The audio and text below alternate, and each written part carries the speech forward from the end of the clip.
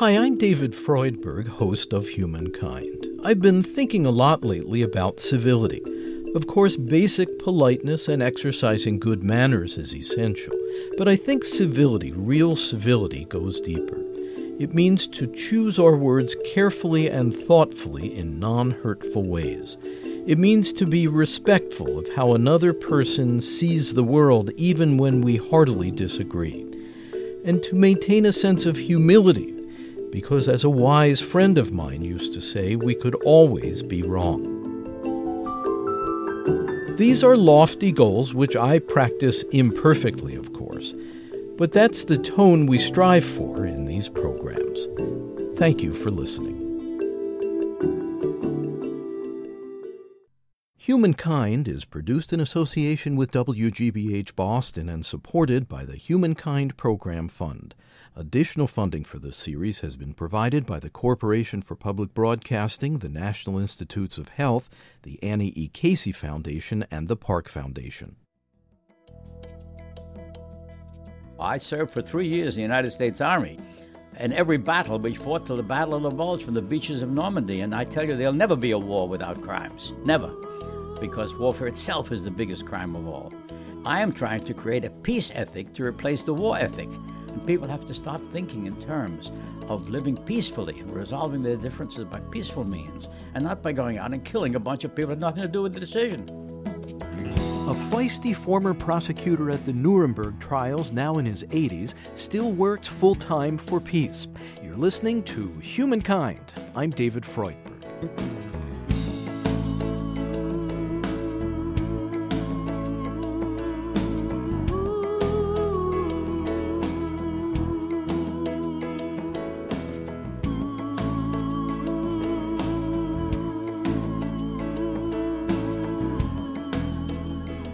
When the short, slight figure of Benjamin Ferencz bounds through the hallways of the United Nations, where he's a fixture at diplomatic meetings, it's with the energy of someone half his age. Remarkable for his unwavering sense of purpose and sense of humor, Ben is sometimes called a peace hero who has dedicated his active life to fostering a more humane world. A renowned expert on international human rights law, his career began in the horrific scene of Nazi concentration camps, where as a young graduate of Harvard Law School, he was assigned by the U.S. Army to collect evidence for upcoming war crimes trials. The charges we have brought accuse the defendants of having committed crimes against humanity. At age 27, Ben Ferencz became chief prosecutor in one of the most notorious Nuremberg war crimes cases. It was the trial of 22 Nazi leaders who orchestrated SS extermination squads that invaded occupied villages, killing a total of more than 1 million innocent civilians, mostly Jews. This was the tragic fulfillment of a program of intolerance and arrogance. Vengeance is not our goal, nor do we seek merely a just retribution. We ask this court to affirm by international penal action man's right to live in peace and dignity, regardless of his race or creed. All the defendants were convicted in what was termed the biggest murder trial in history. Ferencz later led post-war restitution programs to provide compensation for survivors of persecution during the Nazi era. The tragedy Ben Ferencz witnessed and the historic role he was called to play as a brilliant young man permanently shaped his life. He saw firsthand both the power of evil and the power of international justice to bring perpetrators to account. It was a very defining experience. It was traumatic. In the sense that it has remained with me ever since, and it goes back now about 60 years. I had always been interested in crime prevention as a career, but after experiencing and witnessing the concentration camps as a liberator of those camps, I was sent in there for the purpose of trying to collect the evidence of crimes, of catch the criminals. I was not a casual visitor. I was in there as fast as I could and moving around in the camp as quickly as I could. After witnessing that, it became very clear to me, indelibly impressed on my mind, that there must be a better way to run this world than what I had seen. And at an appropriate time, some years later, I gave up doing anything else and just dedicated myself completely to trying to restructure the world. What was your perception as a man in his 20s of a world that had led to the monstrosity of organized concentration camps? The perception also is something which cannot be described in one word. There are various phases of it. First, I would ask myself, how is it possible that there is supposed to be a God and allows this to happen? So this shook some of my religious perceptions. And the next question was, how is it that the world allows this to happen? And what kind of people are these who engage in this type of criminality, thinking that it's not criminal? After all, the people who were engaged in this, at least my defendants, were all selected as people of high intelligence and education. These were not sadistic criminals taken from a prison somewhere. I tried to understand their thinking and their absence of remorse about anything that they did in order to answer my question about what can you do about it. So these were the various phases of the thought processes that went through. The answers to those questions were more complicated. I don't know what forces drive the universe, but I do know that the way it's going is not to my liking. And if I want to change it, I have to do something about it. So if it's a God, then he or she needs help. And if it's some other processes, there have got to be some changes made. And I have not tried to ponder the philosophical answers to those religious and mystical questions. But I have come to a conclusion that if you don't like it, change it or try to change it.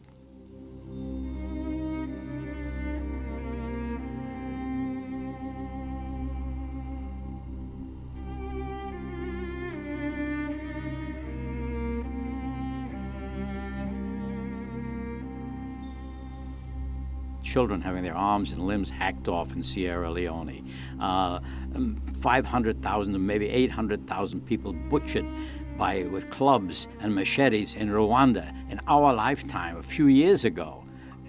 This is not something which can be conceived of in any rational pattern. There's something wrong with the order of our society, with the way we run this planet.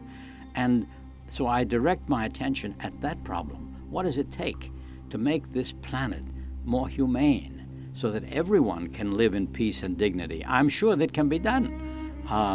But it takes political will, it takes change of thinking, it takes new way of thinking, it needs new institutions. And those are the things I'm working on.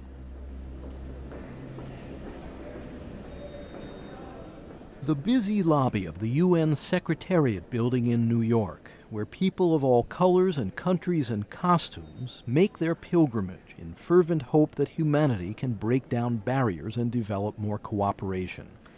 Ben Ferencz zips through here often.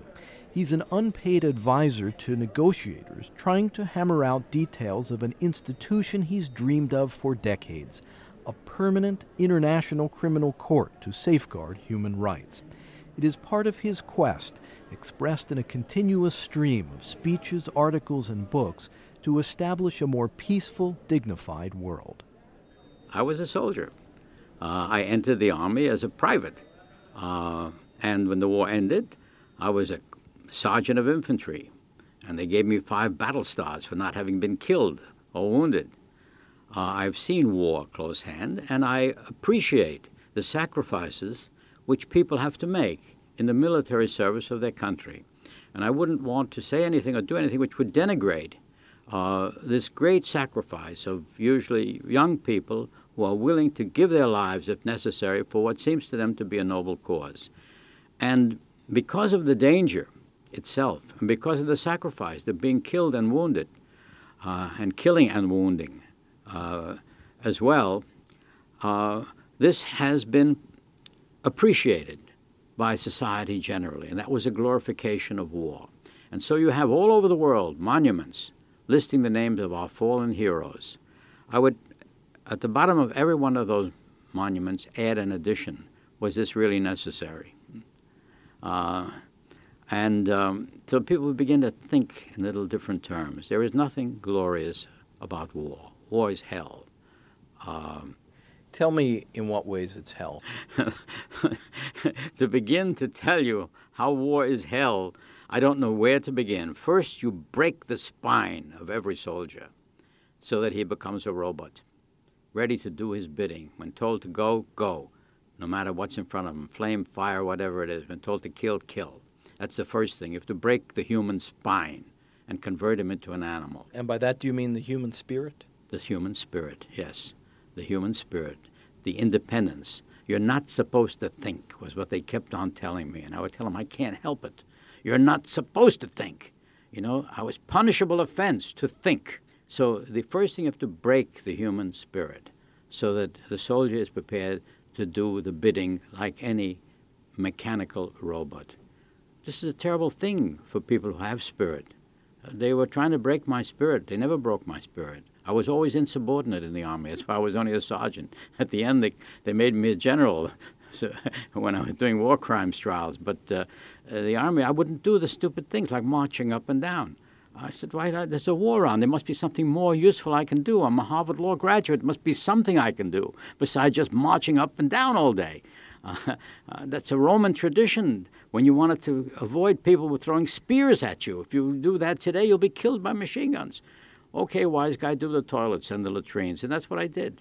So, but the real horrors of war is, you know, I find myself living in a hole in the forest that I had dug for myself, and it's raining, and the rain is pouring off my helmet into a can of dog food that I have to eat, and there's somebody 100 miles away, 100 yards away who's I think he's trying to shoot me. He's got a gun pointed in my direction, and I'm pointing at him, and I should shoot first, you know.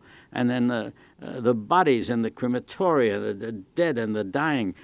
This is no place to describe the horrors of war. There's nothing more horrible than war and the killing of innocent people and the people who die with it. And now they call it collateral damage. They invent these horrible names as though it were just an automobile accident. Collateral damage is that you're murdering civilians, innocent civilians. That's what it is. And those are most of the victims of today's wars. Why? Why do we go out and kill these women and children? Because they happen to be on a bridge?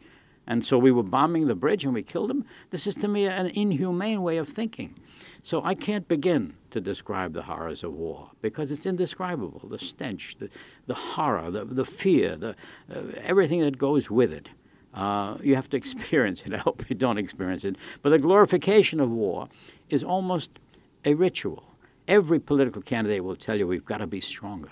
We've got to have strong military. We have to be able to win, to fight and win wars. I don't know what winning a war means. Does that mean that you've only killed 500,000 people, 10 million people, 20 million people, and you've left a few standing on your side? Is that winning a war? Nobody wins in a war. Everybody loses. The only winner in war is death.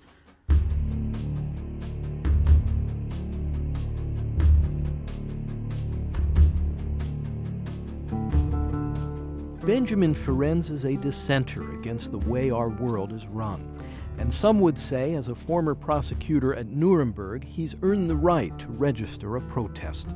Having seen the devastation of warfare, Ferencz refuses to stand idle and accept unquestioningly a world ruled by military might.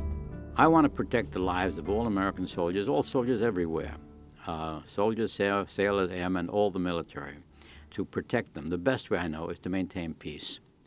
And the way to maintain peace is you build the structures for peace. You take your budget, which you use for nuclear weapons, which you cannot possibly use because they're suicidal, they're genocidal, they're ecocidal, and take a small portion of that to build the new institutions that you need to maintain a peaceful world. Begin to study those institutions. You don't have to take my blueprint. I've written the blueprint for it, but you can modify it. Take any blueprint. But recognize that what the problem is not to kill as many people as you can, but to create a world order where that's not necessary and not possible, where you have disarmed world, where you have social justice, where you have a United Nations which has capacity to enforce its decisions. You have to restructure our society. So spend a little money studying those things. That would be the proper function of a Pentagon. And they never think of it. On the contrary, they think only no one can challenge us. We are the superpower. we can do whatever we please. We only do it on humanitarian reasons, even if we disregard the law. But the rule of law is something that gets in the way. I'm a lawman. I believe in law and order. I believe in law and order nationally, internationally, globally. In fact, this universe cannot function without law and order. You cannot fly an airplane into space. You cannot land at an airport. You cannot mail a postage stamp. You cannot mail a letter without having universal rules which will govern our behavior. So many people recognize the United Nations as a wonderful idea and nevertheless regard it as ineffectual and paralyzed. Well, part of the characterization is true. The United Nations, as it was set up, was mission impossible. You set up an organization of states with increasing membership. You don't have any limit on the number that will come in. It has no legislative power. It has no way of financing itself. It's dependent upon handouts from its members when and if they choose to do so, even though they're legally obliged to do so. Some of the big members, the United States is the biggest deadbeat there. It has no enforcement mechanism. How do you expect an organization like that to function? And it's remarkable that they've been able to do as many good things as they have done, because the mere fact of inviting nations to come in and talk, which is what the General Assembly is and does, is itself very useful. And they have, of course, an International Court of Justice, which occasionally is followed. Usually it's followed, as a matter of fact, when states can voluntarily submit certain disputes to the court. They do get engaged in peacekeeping operations when the nations concerned are ready to give them some of their forces to put in place, which they seldom do, and certainly in inadequate numbers to maintain peace. So when you look at it as a totality, I'm a great supporter of the United Nations. So you have to see it in its totality and in its historical perspective to see it as a great step forward and an inadequate one. You've described your role as one for which you're not paid. You do it to your heart's content. You do it continuously. Your wife thinks you're nuts for continuing it. She told me you're trying to save the world all on your own, and she tries to dissuade you from that. What is the heart of your motivation for all this work? It's very hard for me to answer that. I think there's a Dybbuk in me. A Dybbuk is a sort of a devil, something that drives you. It's a compulsion. It's a calling. It's not just a job. It is perhaps a reaction to trauma which drives me. Are you conscious of lingering effects of the trauma of having been present at those concentration camps? I try not to be, because it's only destructive, and it's embarrassing to me, really. But certainly that awareness is there. I'm very troubled by the fact that people in high places and educated people can be mass killers of thousands of children without any feeling of remorse. Something is wrong.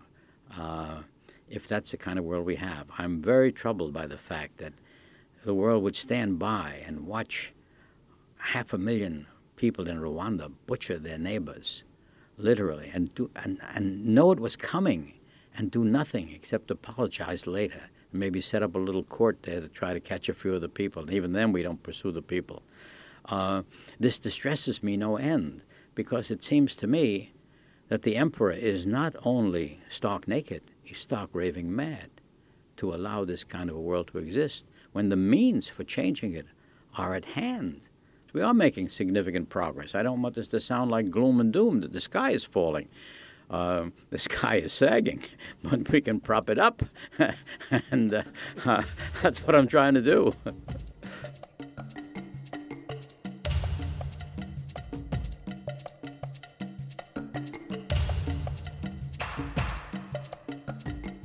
The question confronting a peacemaker like Ben Ferencz is how to change people's hearts, how to promote a shift in attitude which will permit us to take a gentler view of the differences and conflicts that inevitably surface among human beings. You must begin when people begin to think. You must begin in the cradle to teach people to substitute caring and sharing rather than the grabbing and stabbing with which they are raised today. That's very difficult to do. It can be done through the churches, can be done through the school, it must be done at home, and, of course, through all the media which we have today, which gives us great new opportunities. Instead, they're bombarded with ads and commercials and programs that I just can't understand at all. And if they don't drive you crazy, I don't know what they do. So we're not even on the track because there hasn't been an awareness of what it takes, what it needs. At an elementary school level, I would have to begin teaching them tolerance. They would have to play games where losing a game is no cause for jubilation, or it's no cause for despair, that it's a game, where everyone has certain equal entitlements, where you respect each other's views, even if they're different from your own. And you could do that by games as well as by preaching. That would certainly be high in my thing. And then I would show them the advantages of doing that. When I was a student, matter of fact, I was involved in that. I was interested in crime prevention. And some things we did, we had a lot of truants who didn't go to school. And we set up a program at night for them. And they would do shop work. They would come in and they could build. Kids like to build. They would build a little ship or a little something. Whatever we had to build for them required a joint effort. And we had a shortage of tools. We always had an excess of supplies. And they had to learn. If you wanted the hammer and you only had one and you needed two, you had to wait. And then you waited and you got the hammer. You couldn't grab it and hit the other guy in the head with it because the other group would say the boat's not getting built that way. So there are games of that sort which can be played with children to teach them how to live together in a peaceful way. I'm not saying that occasionally one won't haul off and hit the other one. Sure they will. But they won't reach the point, I hope, where they are like today, where whole categories of people are doomed because we vilified them, even in times of peace as well as war. How about in your own self? Have you had to wrestle with prejudices about other groups? If you ask me whether I am prejudiced against other groups, I would suppose that the answer to that, if we're honest, is inevitably yes. Because you're raised a certain way. If I'm walking down a block and I see three white boys walking behind me, I don't react the same way as I see three black boys walking behind me. So we're raised that way, and there certainly is a vestige of that which remains with you. Despite all of my rational efforts, I used to work in Harlem for the Legal Aid Society in the Bowery in New York, going in and out of opium dens and the worst places because I was trying to help the people there. And I've been a commissioner of human rights in New Rochelle, where I live, and trying to create housing and jobs and all the rest of it. And still, you ask me a question about my origins and so on, and I was a victim of prejudice. You talk about minorities. My sister was born in the same house I was born in a small Transylvanian village. I was born a year and a half later. She was born in Hungary. I was born in Romania. And both Hungary and Romania persecuted the Jews. So we were a persecuted minority, and my parents had to flee to the United States, fortunately, and with no money, no education, no language, no skills. So I know what it is by virtue of my own family experiences. But nevertheless, your question is a profound question. To what extent can you disassociate your own training and thinking and your milieu from the life that you find? And it takes a very strong character to be able to say, I wiped it out so it no longer exists in my mind. And I was simply confessing my being human in that regard.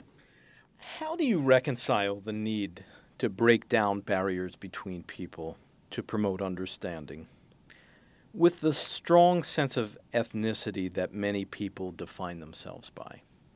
The two are not inconsistent, but of course they are treated as though they were because they remember Kosovo. When was Kosovo? 500 years ago? 800 years ago? People adhere to their traditions and develop a worship of them instead of trying to adapt to the realities of the world of today. And the ethnic and religious and other group affinities which exist become a basis for despising the one who is different, the other. And if we demonize the other, it's very easy then to have somebody trained to push a button and say Japan no longer exists, the Japs have been wiped out, or the Gooks have been wiped out, or whatever they are. And we're in the process of doing that. We take lovely young people and we train them to become robots, that they will, upon command, push a button and say, all right, this will protect my country or my religion or my group, and kill everybody else when they don't bat an eyelash.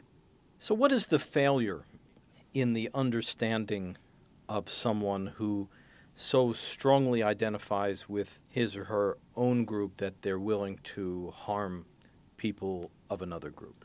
The failure, I think, is best characterized by the wording of a statement by Pope John Paul. I'm sure it's been echoed in many other places. The failure to recognize that we are all members of one human family. If we begin with that recognition that we are all members of one human family, then we would respond differently.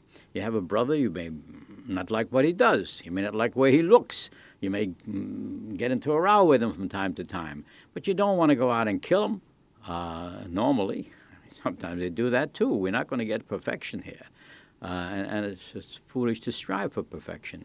But basically, if we had such an awareness that all human beings, regardless of their education, their background, their color, their religion, their religious affiliation, are members of one human family, and they've got to be treated that way, and they should have equal rights to certain minimum standards. Every human being should have a right to fresh air, should have a right to clean drinking water, a minimum standard of medical attention, of education. It doesn't exist today, to say nothing about discrimination against women.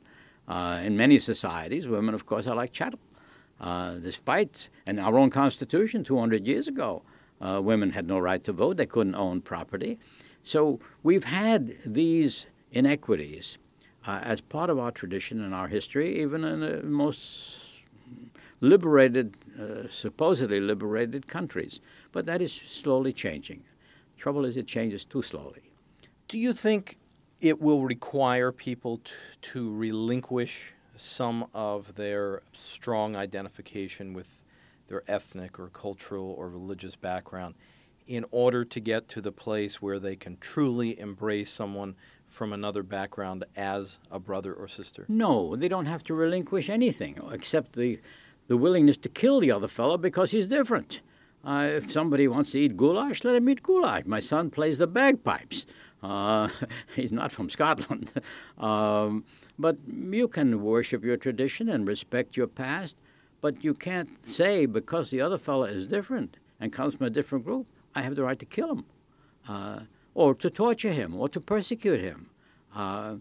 So the diversity reinforces the interesting part of life. We're not trying to make a malted milkshake here of all human beings. Diversity is good, and it should be encouraged, in fact. But just because somebody came from another neighborhood or another city or another state, you don't go out and say, oh, I'm going to kill all the Texans or all the Brooklynites or whatever. So it's a recognition that being different does not justify inhumane and inhuman behavior. Benjamin Ferencz, a former U.S. prosecutor at the Nuremberg war crimes trials and now in his 80s, a full-time volunteer for peace. You're listening to Humankind. I'm David Freudberg. Our program is presented by Human Media in association with the Network Incorporated. Studio recording by Bill Wangren. Program development and support provided by Chart Media.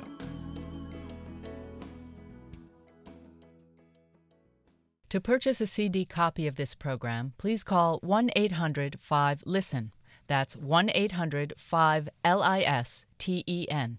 Or visit our website, where you can also obtain an audio download of this and our other programs and can hear selected episodes free. You can access free written materials related to this program as well. Our web address is humanmedia.org. That's humanmedia.org. Again, if you'd like to purchase a CD copy of Humankind by phone, please call 1-800-5-LISTEN, and our web address is humanmedia.org. This segment with Benjamin Ferencz is Humankind Program number 17. The executive producer is David Freudberg. This is Humankind. To hear more episodes of Humankind, you can subscribe to our free podcast on iTunes, Stitcher, or your preferred podcast player. A new episode each week. The podcast title is Humankind on Public Radio. And if you enjoy this program, be sure to leave us a kind review at iTunes and Stitcher. If you want to support the program, please visit humanmedia.org. And at the top of the homepage, click on How You Can Help. Again, our web address is humanmedia.org. Thanks.